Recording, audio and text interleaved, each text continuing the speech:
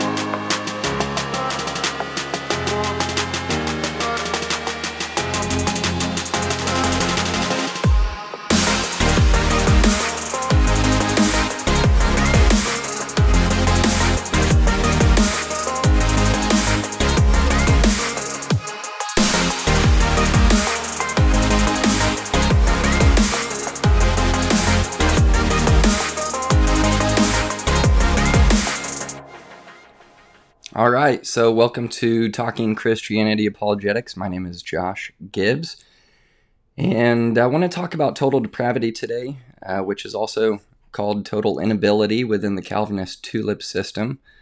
I think there's a lot of implications that this doctrine has as it relates to original sin and really man's ability to hear the gospel and believe it. Yesterday we talked about John chapter 6 and specifically verse 44, verse 39, that no one's able to come to Jesus except through the Father, except the Father draws them, and he'll raise him up on the last day. We looked at that verse. I looked at some historical arguments on what the Calvinists have said historically in their commentaries on John 6:44 as it relates to total inability. But today I want to talk about just this doctrine overall. So I'm going to play a little clip. I'm going to give some more quotations from other Calvinists and what they say about total depravity. And then I'm going to give a response. A couple of different places Adam Harwood has written about this. One is in the book, the new book with David Allen, which is Calvinism, a Biblical and Theological Critique. Adam Harwood has a section in this on total depravity. He also, in his new book, Christian Theology, has written extensively on that, where he goes over the 6 views of original sin. So I want to look at those sorts of things, break down what those 6 views are as kind of an aerial view of what that is, and see what we can do to come up with some sort of conclusion on what total depravity really is, if it's biblical or not, and what the Calvinists are saying. So let's look at a clip here. This is from Christianity.com. You can see this is from a Calvinist talking about what total depravity means. So I want to pause it right there for just a second. You can see the Calvinist perspective on total depravity is making the claim that we're totally depraved, not as bad as we could be, but we're totally corrupt from our inward nature from birth. There's a number of different views that Calvinists have. It's not a monolithic group as it relates to original sin and the implications and effect that that has on us being descendants of Adam. So essentially, the main view that is being represented here is the total inability to hear the gospel and respond unless God gives you a heart of flesh. Now, that reference in the Old Testament is a reference to the nation of Israel specifically, but a lot of Calvinists want to use that verse to say that it's a reference to regeneration, and specifically the necessity of regeneration prior to faith. That is, they're saying you are so totally depraved at your core that you have a heart of stone, and unless you get a heart of flesh, you're regenerated, you're given a new desire that now you want to hear the gospel, and by necessity of that regeneration, you're now able to respond to the gospel. And not only that, but you will respond positively because of regeneration. So again, just listen to what he's saying here.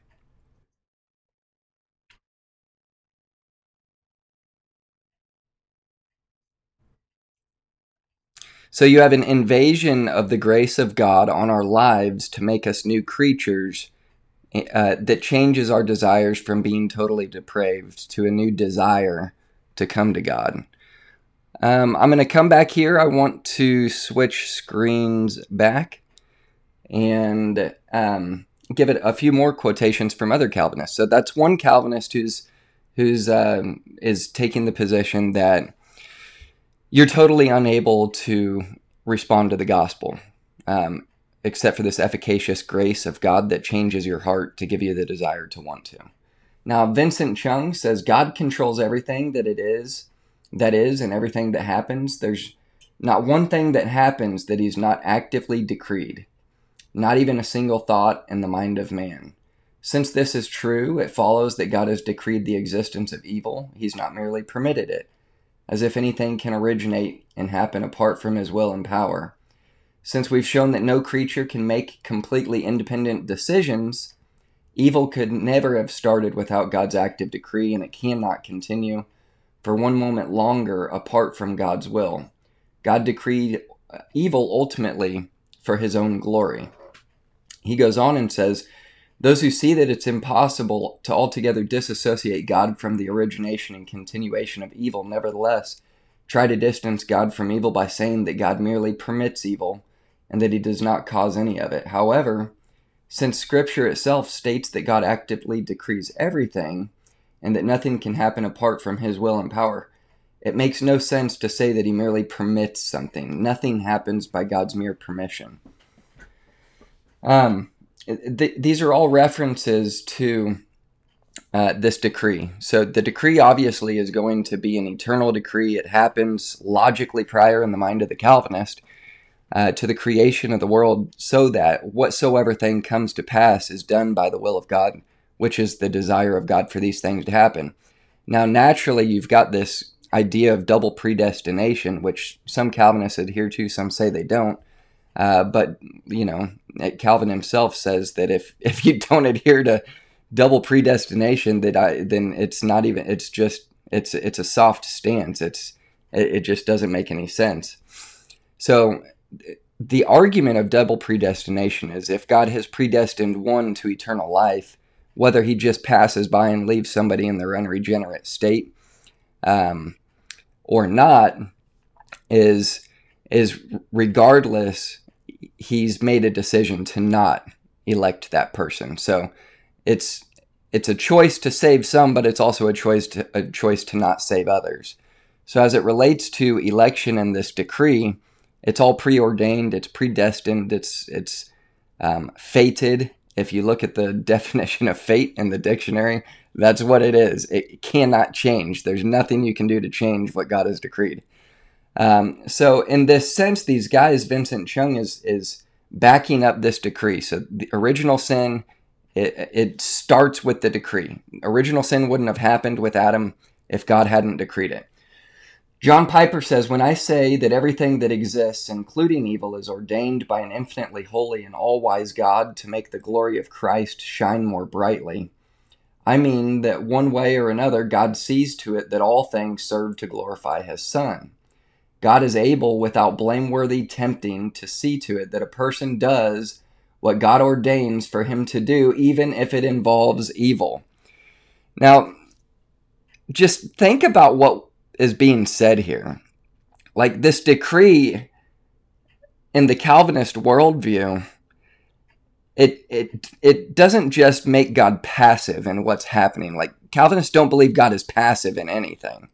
Anything that takes place, whether it's good, whether it's evil, whether it's sin, whether it's righteousness, whether it's original sin, whether it's imputed guilt, whether it's any good works that you do, any grace that's imparted by God to man, any of that.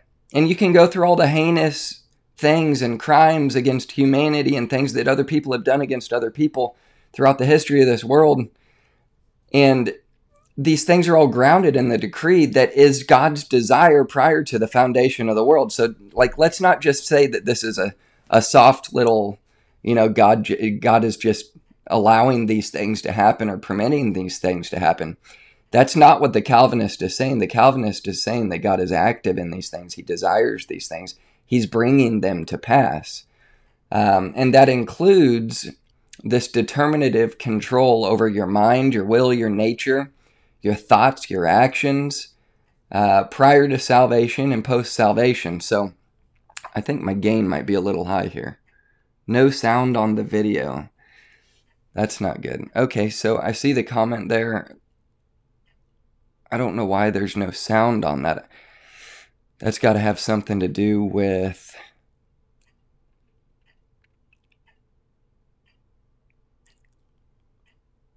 Oh man, that's got to have something to do with my preferences. I just am using a new computer here, so I'm going to have to find a way to fix that later. But anyways, I can't go back and play it now because, well, actually I might be able to get the audio and just play that for you guys in the audio on this computer. Give me just a second. I want you to be able to hear this. But hang on just a second. Let's go over here. Okay, I think I've got it here. All right, let's see if we can get it. So you'll just be able to hear the audio.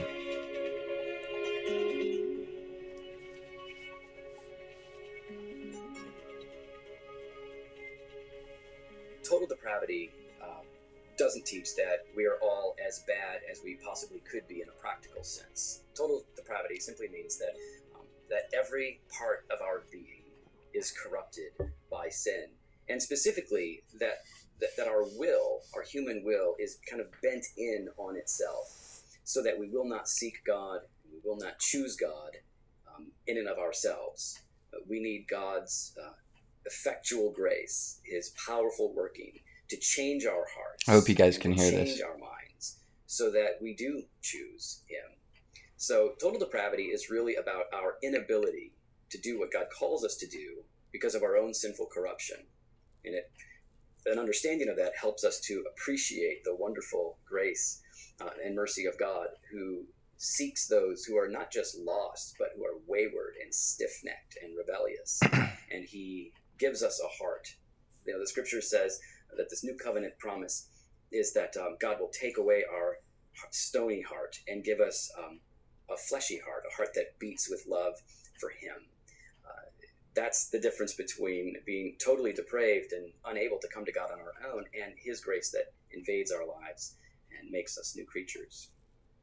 Perfect. Okay, so hopefully you were able to hear the audio there. I'm sorry about that. I don't know exactly how to change that in the system preferences. I'll have to figure that out in order for it to broadcast from the system audio.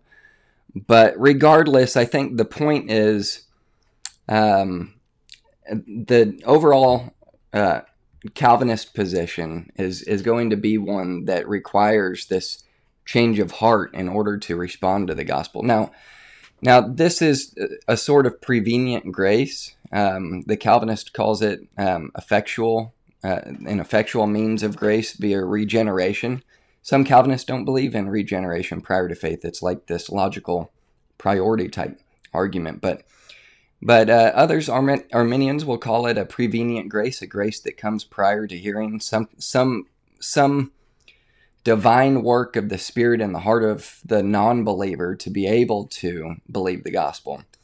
Now, I'll get into these 6 different types of views on original sin, but I want to continue where I left off and showing that this decree ultimately is founded, this doctrine is ultimately founded in this decree from God that puts man in the condition that they're in through the fall. So some call it supralapsarian, some go through the infralapsarian, sublapsarian.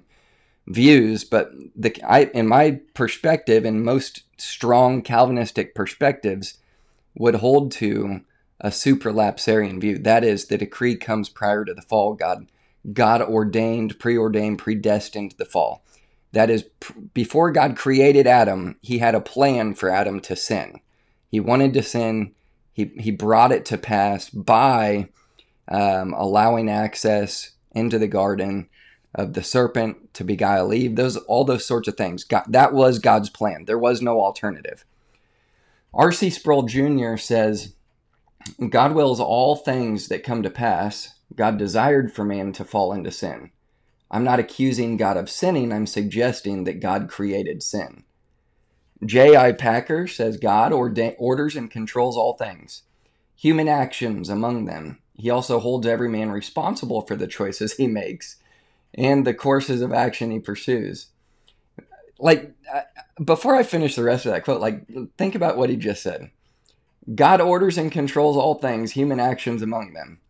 And then he holds them responsible for the choices he makes them make. This is what Ken Wilson calls the unfree free will. This idea of compatibilism. It's the non-compatible compatibilist view. It's silly. I mean, why are we using this language that is completely contradictory? It's like my unloving, loving marriage. It doesn't make any sense. But regardless, just listen to what they're saying. God controls everything about the human, the person, whether regenerate or unregenerate, and that includes sin. That includes the fall. The implications this makes on God, they're detrimental to the Christian worldview. I don't know why anybody holds these. Edwin Palmer says, well, let me finish that. He says, J.I. Packer, he picks up, man is a responsible moral agent, though he's also divinely controlled. Man is divinely controlled, though he's also a responsible moral agent. To our finite minds, of course, the thing is inexplicable.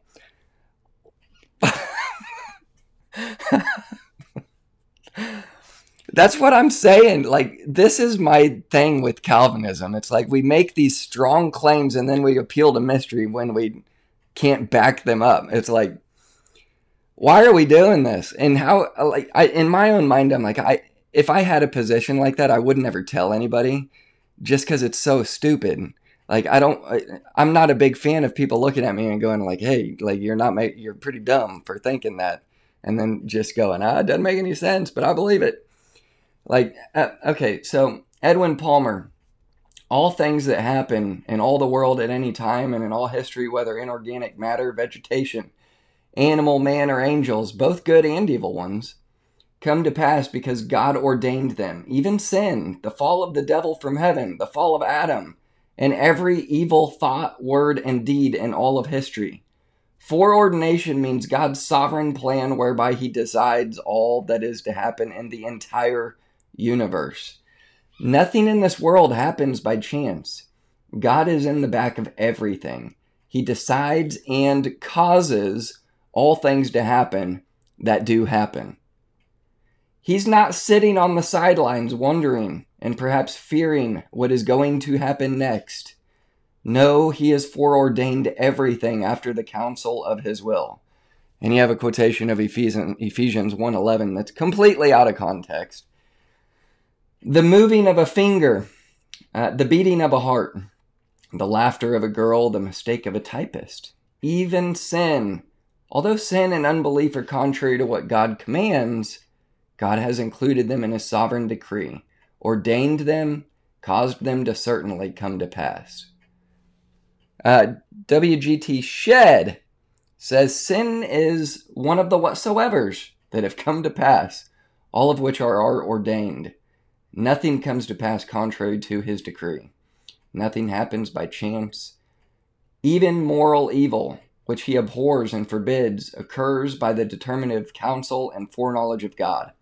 Man's inability to explain how God can make things certain but not compulsory is no reason to deny that God can do it and that he has done it.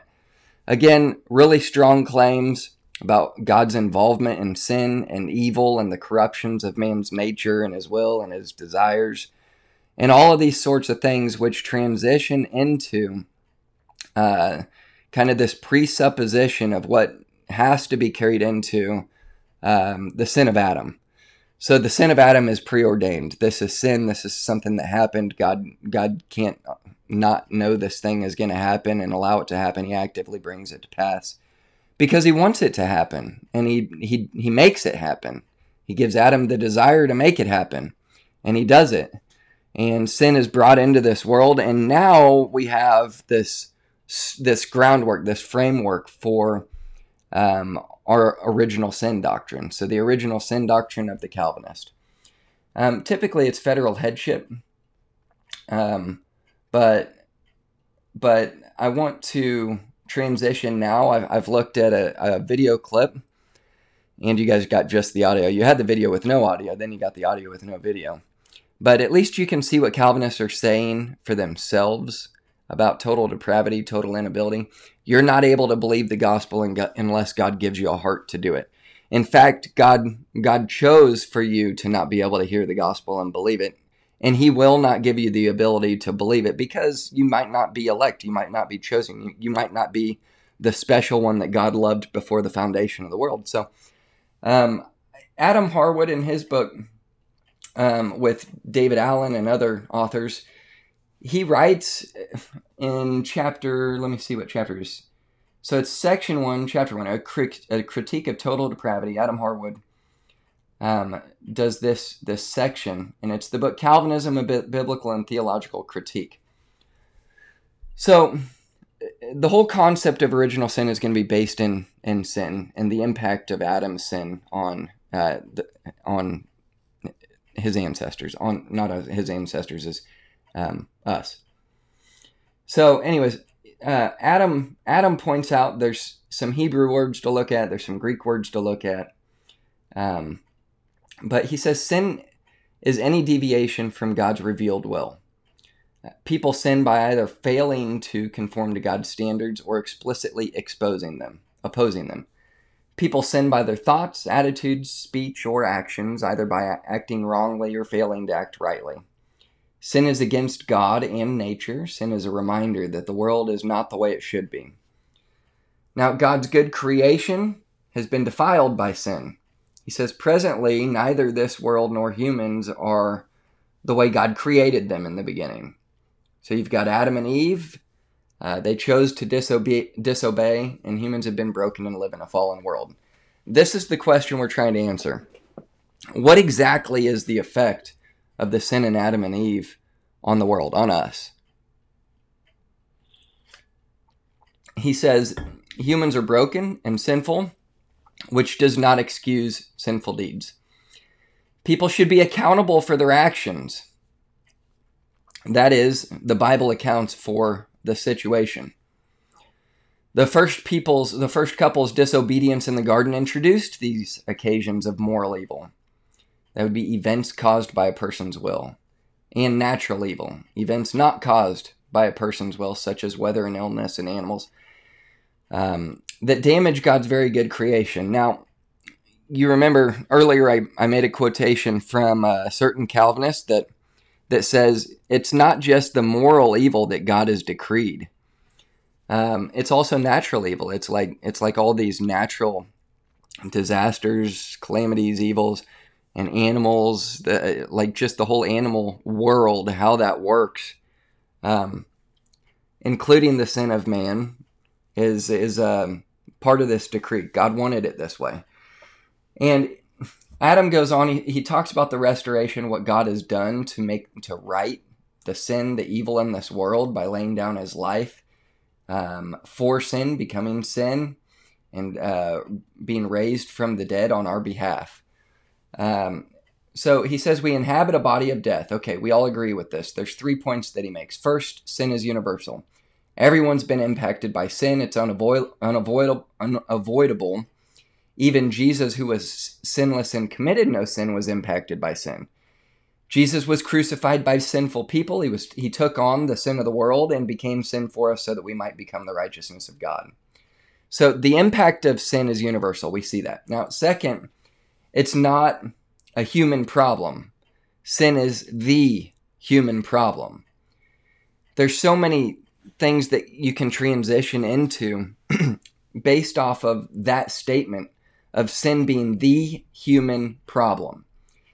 It prompted the sacrificial system that resulted in God's judgment on sin being deferred. You see that in Romans 3.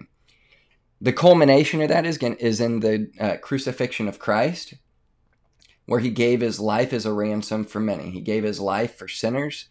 So sin is the human problem. God solved the problem on the cross. So, okay. Third, sinners cannot save themselves. Now, this is something the Calvinist, I think, wants to say that if you think that you have the ability to respond to the gospel prior to the work of the Spirit giving you a new heart, that you are now able to respond to the gospel, that you have something to boast of. Like, what did you do that makes you better than the person who didn't believe, that kind of thing. But to me, it's a red herring. It's kind of gaslighting. It's talking past what we're actually saying. No, we don't believe that you can save yourself. We don't believe that your ability to hear the gospel, the good news that is the power of God unto salvation, is a superpower. We don't believe that it's this supernatural thing that God grants to some people and not to others. We believe that God draws everybody. And if you listen and learn from the Father, that leads to hearing the gospel and believing. Like, there is this prevenient grace of God giving you the gospel, but it's not this effectual kind of thing where you're regenerated and given this heart to be able to believe the gospel. So hear the difference in what we're saying. Now, that's the accusation that you would get, is you're claiming to have this ability to save yourself if you're able to hear the gospel without being born again. And we get accusations of being semi-Pelagian from these sorts of conversations. But here's the question. What do people inherit from Adam's sin in the garden? There's two Christian views on original sin that Adam writes about here in the book Calvinism, a Biblical and Theological Critique. So the first question he says to be addressed is, what do people inherit of Adam's sin in the garden? And there's other categories for this, but the inherited guilt view is that all people inherit from Adam's sinful inclinations, mortality, and the guilt of Adam's sin. That is, you're guilty of Adam's sin as an effect of the sin of Adam. It's passed on. It's like a hereditary thing. And that's where you get into like traducianism and other concepts of like how this sin is transferred from one human to another at conception, those sorts of things. But the other would be inherited consequence. That's the view that all people inherit from Adam's sinful inclinations and mortality, but not the guilt of his sin. So there's theologians who write about original sin and assign various terms, but generally distinguish between those two main positions: inherited guilt and inherited consequence. I would hold to the inherited consequence view. The inherited guilt view, it would be the strong Calvinist view that you're not able to respond to the gospel. You're born guilty. That includes infants. Like, I get it. Some Calvinists want to hold this position of inherited guilt and then appeal to mystery when it comes to infants. Some want to say like, God has different reasons for infants dying and going to, but regardless, without getting into a conversation about, where do babies go when they die, that topic needs to be handled. There needs to be a delicate conversation about that, I think. But that's not the point of this episode today. So, in the transmission of sin, Augustine, in the pre-Augustinian sources, per Franco Beatrice, distinguish between what Joseph Turmel originally called hereditary sin and hereditary decline. Hereditary sin is the view that all people suffer the consequences of Adam's sin, primarily physical death, and his descendants are guilty of sin transmitted from him. Hereditary decline is the view that all people suffer from the consequences of Adam's sin, primarily physical death, but this view denies that sin is passed to Adam's descendants. Hereditary sin corresponds to inherited guilt, and hereditary decline corresponds to inherited consequences. Like, this is what I love about Adam Harwood. Like, he takes these concepts and just, like, 2 sentences, breaks it down, like, condenses it all. Awesome stuff. Makes it so easy to just read for a dummy like me and go, I get it, kind of. Okay. Donald MacLeod, in his original Sin and Reformed Theology, detailed the debates among Reformed theologians about what was received from Adam. MacLeod referred to the two views as immediate imputation and mediate imputation. Immediate imputation is the view that Adam's descendants receive an immediate imputation of both corruption and guilt due to Adam's sin. Mediate imputation is the view that Adam's descendants inherit corruption from him, but guilt is mediated through their own sinful acts. So you can already see, like, these things, there's good scholarship on both sides. And the historicity of each side goes way back. In fact, the inherited consequence view predates this Augustinian Manichaean transition from Manichaean Gnosticism of divine determinism into the inherited guilt view. So that didn't originate until Augustine. But regardless, let's look at the arguments and weigh them out and see where we can land here. He says, immediate imputation corresponds to inherited guilt. Immediate imputation corresponds to inherited consequences.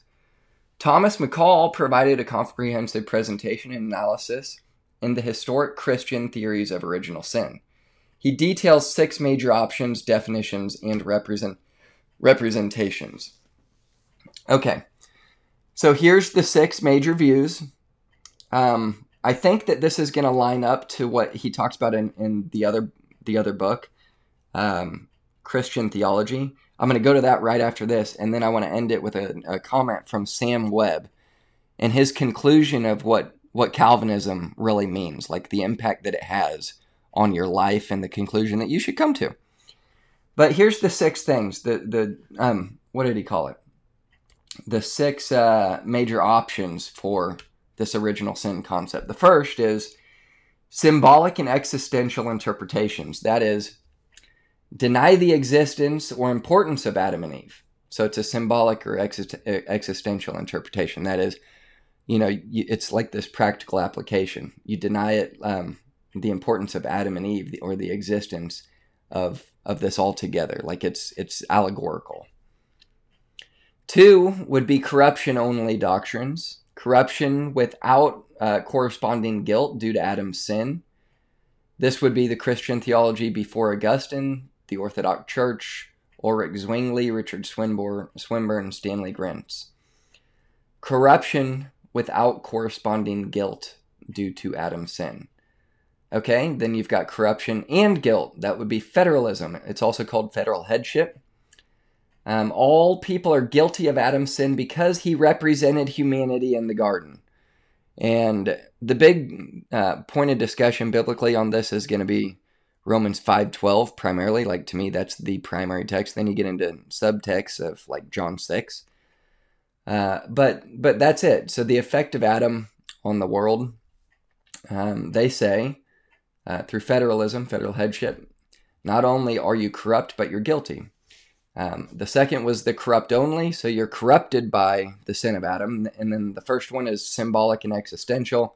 It's kind of an allegory type thing. Number 4 is corruption and guilt in realism. So all people are guilty of Adam's sin, sounds like federalism, because they were present with him in the garden. So this is the Augustine view, Jonathan Edwards' view. Now, the difference of the federalism view was he represented us in the garden. The realism view is we were present with him in the garden. That is because like we were physically part of him. And when he had babies, we came from Adam like naturally that way. And that's where this guilt comes in. the realism side. Number 5 is corruption and guilt. And the immediate view, all people are guilty due to the corruption from original sin, not for the sins of Adam and Eve. So you're guilty due to the corruption from original sin, but not for the sins of Adam and Eve. That's Anselm, John Calvin, Henry Blocker. And then the 6th one is going to be conditional imputation of guilt. All people ratify the guilt of Adam when they knowingly commit their first act of sin. That would be Millard Erickson. Now, I'm not going to get into each one of those 6. I would just want to break that down and show you there are 6 major views. But I do, however, want to go to Adam Harwood's book on Christian theology. I'd highly recommend this. This is his New Systematic Theology. But he says in, what chapter is this? I don't know how to find the chapter or where my place is, but okay, so he's got 6 major views on original sin, and every Christian affirms various views of original sin. So everybody has to deal with it. Like, what's the deal? Like, what effect did Adam have? Like, you have to deal with Romans 5:12. You have to deal with John 6, these sorts of things. By the way, if any of you who are in the chat want to join this live stream, you can do that. I'll put a link into the comments, and I'm going to do that really quick just so... Oh, crud. Maybe I can't do that really quick.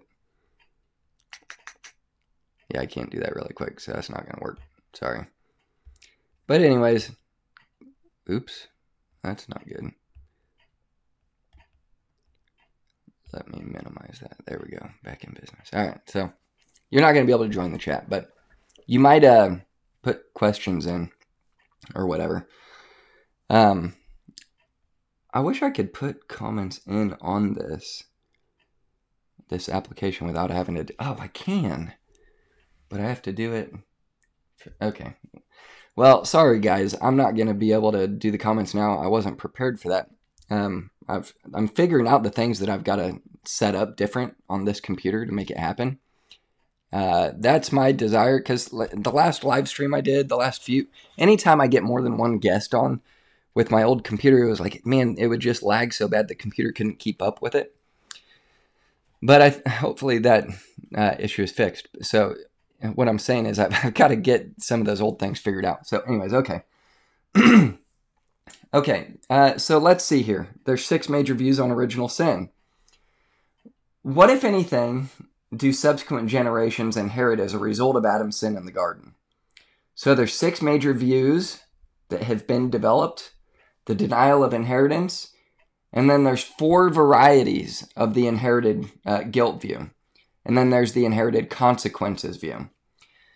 Now, Adam does a good job on the historical side of things. He's like, I want to know what the councils say. I don't want to be against the councils and the creeds and those sorts of things. But he says the major ecumenical councils of the first 4 centuries, they didn't address original sin. So he says, rather, those councils addressed topics such as the humanity and divinity of Christ and the Trinity. Those were the major issues in those days. So the wider church has not they haven't affirmed a consensus position on original sin. Those 4 major views are going to be denial of inheritance. Karl Barth exemplifies this view. I want to see if I've got a quotation from him.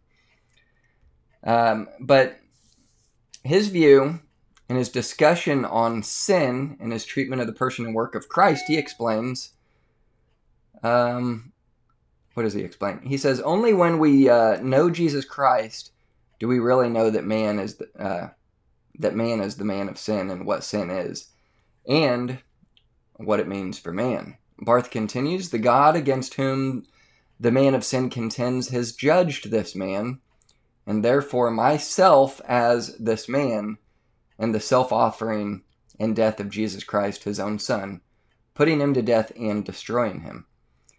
So he goes on, he says, Jesus suffered and died in our place. Human pride is the root of sin. Disobedience and unbelief, it's the antithesis of Jesus' life and ministry. So Barth would affirm humans as sinners, human sin as the reason for the redemption provided by Christ. But he doesn't link human sin with the sinful acts of the first couple in the garden. So the idea of hereditary sin, which came to man by propagation, he says, is extremely unfortunate and a mistaken one. So, regardless, you see a little bit about Karl Barth there with the denial of inheritance. Psalm 51 is always going to be there, like in my mother's womb was I conceived in sin, something like that. But that's kind of used to show this hereditary transmission of sin. I think that verse is kind of misconstrued in that sense, but regardless. Okay. Now, there's the four views of the inherited guilt, the realism. This would be Augustine. He was the exemplar of that. I want to give an example of what Augustine says. He says, in his book, The City of God, I had to read this in college, The City of God. Also his Confessions. But he says, we all were in that one man since we all were that one man. He adds, already the seminal nature was there from which we were to be propagated, and this being vitiated by sin and justly condemned man could not be born of man in any other state. So we were present with Adam and were produced from a nature corrupted by that first sin. Jonathan Edwards says, God, in each step of his proceeding with Adam in relation to the covenant and constitution established with him, looked on his posterity as being one with him. Edwards compared God's dealings with subsequent generations through Adam as dealing with the root of a tree. God dealt with all the branches as if they had been existing in their root. Both guilt or exposedness to punishment and also depravity of heart came upon Adam's posterity just as they came upon him, as much as if he and they had all coexisted like a tree with many branches. He concludes with this statement. It'd be Romans 5:12, image bearer. Which verse am I referring to? I wonder if I can put that up. Aha, I got that. Okay, so I can do that still. That's Romans 5:12. Following truth, LJ. Yeah, that's pretty strange. Jesus says children are innocent. Yep, it is strange. So we want to deal with that. Like, what is the reach of sin into children, kids, infants? Adam Harwood, again, I mean, like, this guy, he deals with this in depth. He wrote a book on infants. I've got it. I'll have to see if I can find it, but maybe I can find the spot that I've got bookmarked in there that kind of highlights what he says about it. But okay. Now, mediate imputation. This is one of the other imputed guilt views. Mediate imputation is Adam's descendants inherit corruption, but guilt is mediated through one's own sinful acts. Calvin was the example on this perspective where he says, inherited corruption, which the church fathers termed original sin. Sin was transmitted from the first man to all his posterity, and we bear inborn defect from our mother's womb. Therefore, all of us who have descended from impure seed, like it's this physical thing of seed and like making babies sort of thing, are born infected with the contagion of sin. Like sin is this virus, and it comes from your daddy. You get into Job 14:4 as a proof text for the guilt of infants. Job 14:4. Let me see if I can share my screen and just show you. Well, I don't want that one. I want to pull up Job 14:4 for you guys.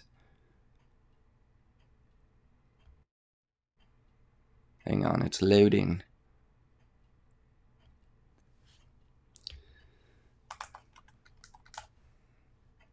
but I need to share the screen so you can't see it. There it is. Share screen. Okay, you should be able to see this. Let me get back to that. So Job 14:4 says, who can bring a clean thing out of an unclean thing? John Calvin did not put a comment on that. But I think Ellicott has a comment on it, where he quotes Job 25:4. How can man be clean that is born of woman who is unclean? The question is reiterated by Bildad. We ought perhaps, however, rather to render, oh, that the clean could come forth from the unclean, but none can. So that's this idea here is, the idea here is that this guilt, this seed concept is kind of we're the descendants of Adam, and therefore we inherit that sort of, we inherit sin and guilt through Adam physically. Okay, now Calvin doesn't follow Augustine's later views of original sin. Though Calvin refers to inborn defect and claims that contagion crept into human nature, he denies Adam's posterity is guilty of sin. He affirms infant guilt. He writes, hence as Augustine says, whether a man is a guilty unbeliever or an innocent believer, he begets not innocent but guilty children, for he begets them from a corrupted nature. Original sin, therefore, seems to be a hereditary depravity and corruption of our nature, diffused into all parts of the soul, which first makes us liable to God's wrath, then also brings forth in us those works which the Scripture calls works of flesh. Okay. Then you got federalism, federal headship. All people are corrupt and guilty of Adam's sin because he represented them. He represented humanity in the garden. Okay, Francis Turretin believed that. He taught it. He says, in the former covenant of nature, God as creator demands perfect obedience from innocent man with the promise of life and eternal happiness. But in the latter, the covenant of grace, so he's saying, like, you had to have good works to be saved in the Old Testament. In the New Testament now, this new covenant, you've got regeneration. So you've got this, okay. So, God, but in the latter, the covenant grace, God as Father promises salvation in Christ to the fallen man under the condition of faith. A contract was implied in the garden because God gave Adam a command to obey. Now remember, I gave all those quotations from Calvinists who God planned the fall, God ordered the fall, God brought the fall to pass, and he's still going to hold you accountable. So, and you're not just accountable for your sin, you're accountable for Adam's. So he says that Adam was created capable of falling, which I think is kind of a canard. It's like, he was created capable. No, he was created to fall in the Calvinist worldview. Like, remember, God is not passive in the fall with hard determinism, consistent Calvinism. Now, Turretin goes on to explain, he says, the effects of Adam's sin on himself and the subsequent generations included corruption, guilt, and the loss of original righteousness. So, as the result, every person born of a woman, with the exception of Jesus, enters the world in the condition of Adam after his fall, without original righteousness and corrupt and spiritually dead. Now, these kind of statements is what really bothers me when it comes to the incarnation. Like, Hebrews tells us God took on every aspect of our nature such that if he did not die for every aspect of the human nature, having become every aspect of the human nature, we are yet in our sin and in need of a Savior.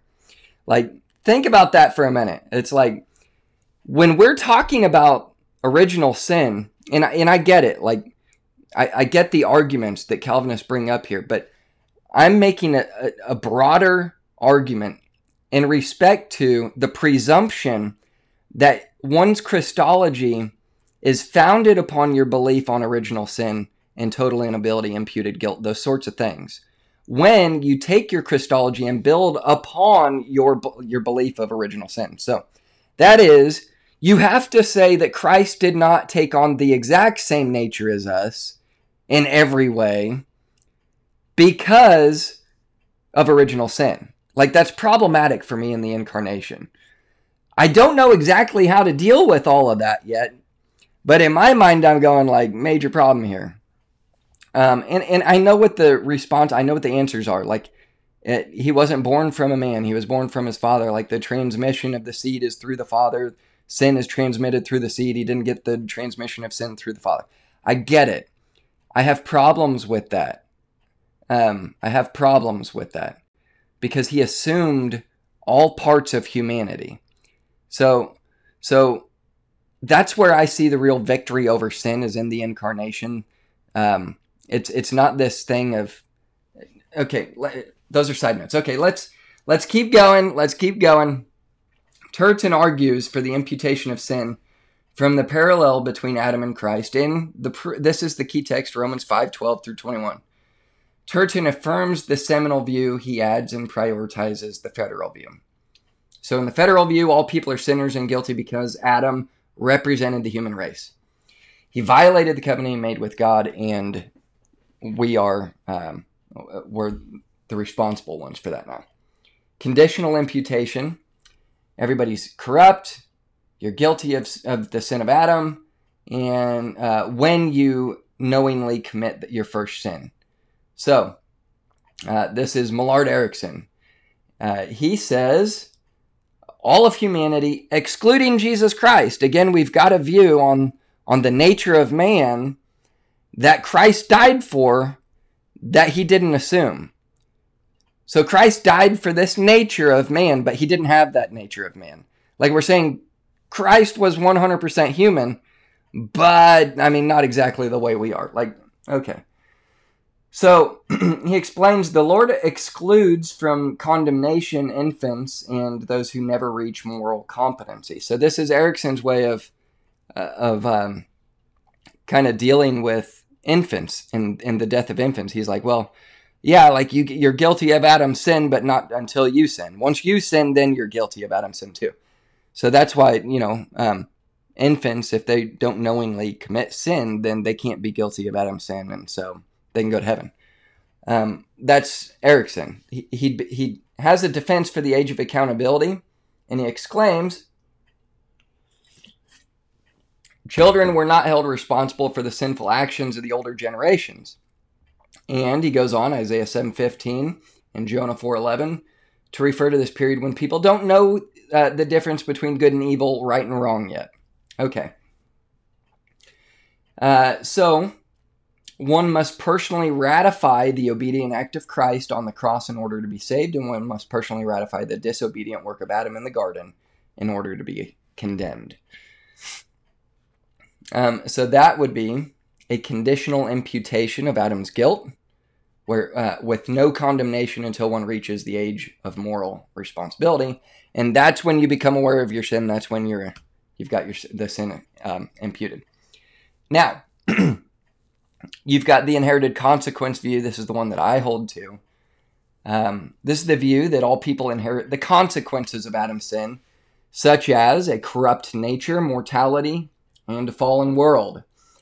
However, people become guilty and fall under God's condemnation due to their own sin alone. So this was the Christian position before Augustine, and it was affirmed by many throughout church history. The early church has a lot to say about it.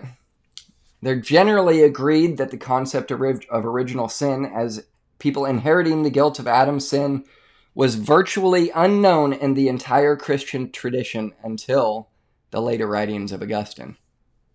Instead, in both the East and the West, they affirmed views consistent with the inherited consequences view. Clement of Alexandria, Athanasius, Cyril of Alexandria, Mark the Hermit, Diodore of Tarsus, John Chrysostom, Theodore of Mopsuestia, and Theodoret of Cyrus all rejected any concept of inherited sin and guilt. You've got others. Adam's sin resulted in a weakened will, physical death, and other non-condemnatory results. J&D Kelly says, there's hardly a hint in the Greek fathers that mankind as a whole shares in Adam's guilt. The same was true in the Latin Western Church Fathers, though they viewed sin as a corrupting force. The guilt of Adam's sin attaches to Adam himself and not to us. You've got a lot of quotes from Tertullian, Gregory of Nyssa, John Chrysostom, Anselm, and then he gets into a lot of the history side of these things. But Alvin Plantinga, I think, is a good place to stop with this side of Adam Harwood's stuff here. He says, Alvin Plantinga identifies with the views of Aquinas and Calvin, where he writes, unlike a sinful act I perform, original sin need not be thought of as something for which I am culpable, which would be original sin, is not necessarily original guilt.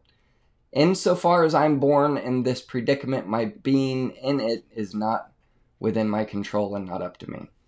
So he distinguishes among simple acts, original sin and original guilt, and he affirms two concepts, but not original guilt. Now, McCall says Adam is guilty for his sins, and while we suffer the result of Adam's sins, it's our own sin for which we are guilty. Oliver Crisps has a more moderate Reformed doctrine of original sin, where he says there's thin biblical support for original guilt, and points out the original guilt is not part of the church's dogmatic core or beliefs on original sin. Only some Protestants affirm it. Okay, so Adam Harwood goes into the impact of affirming inherited consequences for the doctrines and humanity of Christ. That's the big thing for me. I think there's huge consequences on the humanity of Christ, the incarnation, the atonement, what it actually accomplished, based on your view of original sin. So these things are conversations we should have. I think that we need to continue to challenge each other and to really look at the foundation of where these Calvinist concepts are coming from. Keep in mind everything in Calvinism. A lot of people want to say total depravity. If it falls, everything falls. Other people want to say if anyone falls, they all fall. It's all founded in this eternal decree on God's active and passive knowledge prior to the creation. That's where the argument lies with me. Like, that's where I'm at with it. God in the Calvinist worldview isn't passive, just like sitting back watching, and being surprised by things. He's actively bringing to pass everything that he wants to happen, and nothing happens outside of his will. Like, nothing happens, not just in God, allowing something to happen. Like, God doesn't allow things to happen; He makes them happen. Like, that's this Calvinist God. I want to close with this and look at what Sam Webb says. He says, Sam Webb says, I often get into debates about or related to Calvinism. He says, the likelihood of persuading a longtime Calvinist is slim, but there are many just experiencing this doctrine, and they need to be reached. He says, I get so frustrated at quotes such as Spurgeon saying, Calvinism is the gospel, that I ban him from my bookshelf, or perhaps a bit dramatic. I also find it alarming when Baptists play around with terms such as total depravity. They affirm it like, we're totally depraved. But they don't believe it. They don't believe they don't believe what total depravity is actually saying. But okay, so he says they're using it in a general way. They have very specific meanings beyond how they are using them. The fact is, many, including Baptists, are not familiar with the dangers of Calvinism. Many may not be interested in or motivated to do the study necessary to understand it, but all should be aware of its conclusion. Here's his objection, Sam Webb's objection to Calvinism. He says it's more quickly and easily expressed in examining its ultimate conclusion. than in a verse-by-verse proof text battle. He says, here's the bottom line for him. What's the conclusion of the thing?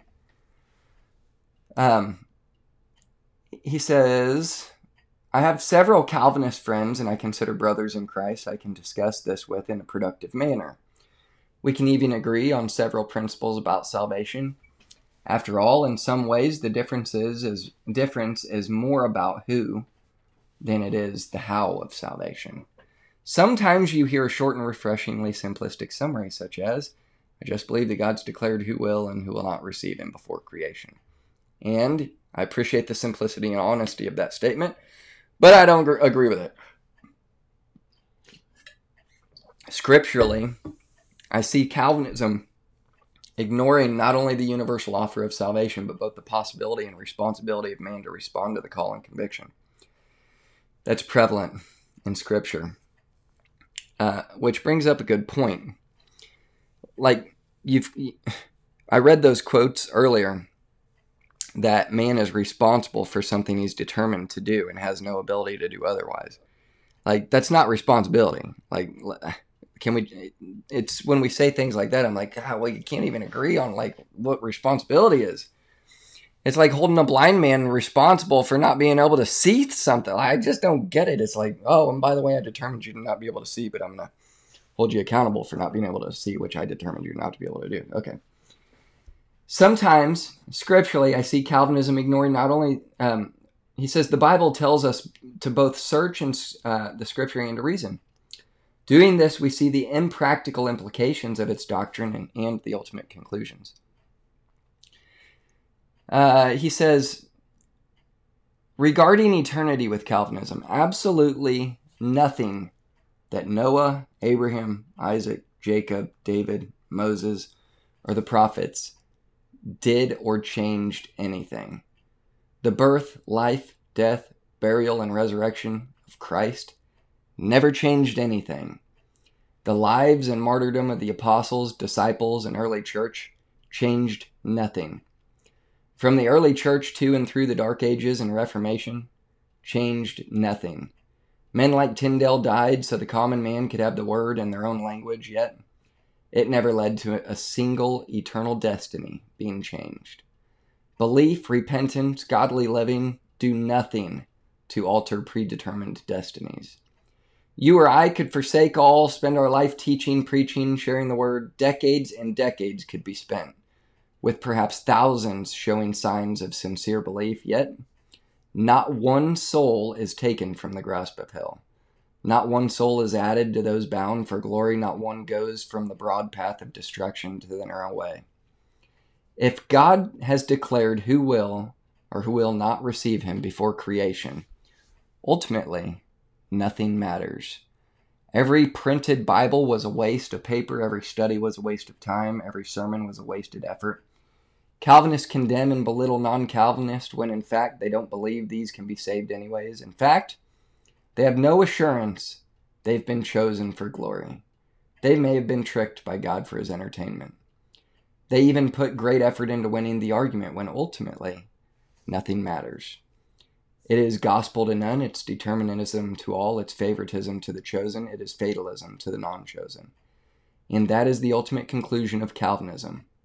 Nothing matters.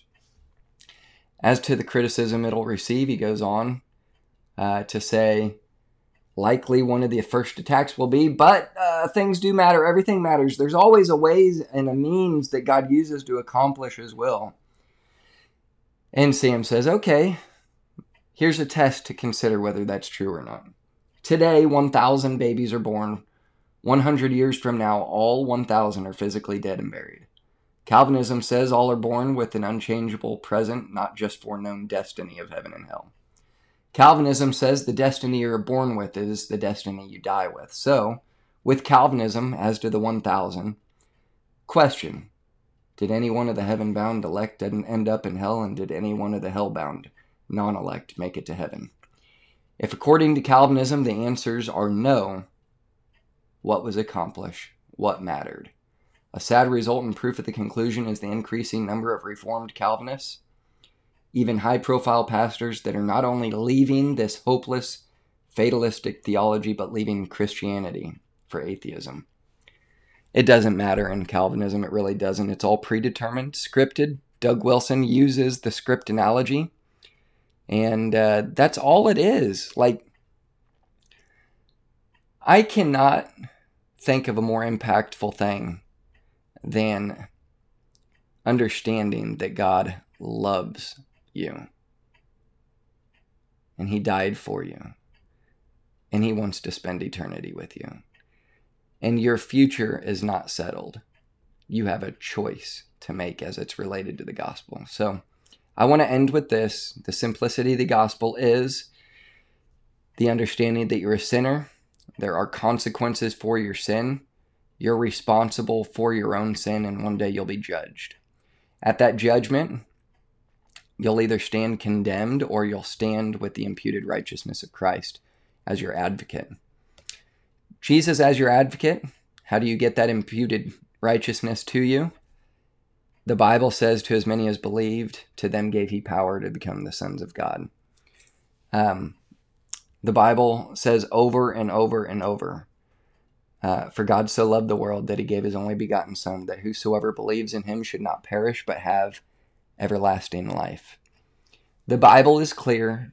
Belief is the only thing required for you to have eternal life. That is the instrument by which God has chosen you to be placed into Christ. It's by faith that you're saved and not of works, lest anyone should boast. It's not election. This concept of election, like you've been chosen to go to heaven or hell, is bogus. That's not the gospel. That's not Christianity. It's a false gospel. So I want you to hear the real gospel. God loves you. He died for you, and he wants to spend eternity with you in heaven because he's risen. And one day he's coming back. And one day you'll be judged, and one day you'll stand before him and give an account for all the things done in your body, whether good or bad. I want you to know this. God loves you. And he's written a book for you. He wants you to read it. He wants you to get to know him better. There's things in that book that I don't understand. There's concepts like this, original sin, that, lots of people have written out about for millennia and will continue to write about. I want to do my part to show you the work that people have done, like Adam Harwood, Sam Webb. Different people have written about these things that I've quoted today. David Allen, Dave Anderson. I didn't include the quotation from Dave Anderson on here, but it's maybe someday we'll get to it. So I'll leave you with that. I hope you have a blessed day. I hope you've enjoyed this podcast, and I hope that you share it around and let other people know about Talking Christianity. I hope you guys have a blessed day. Have a great day.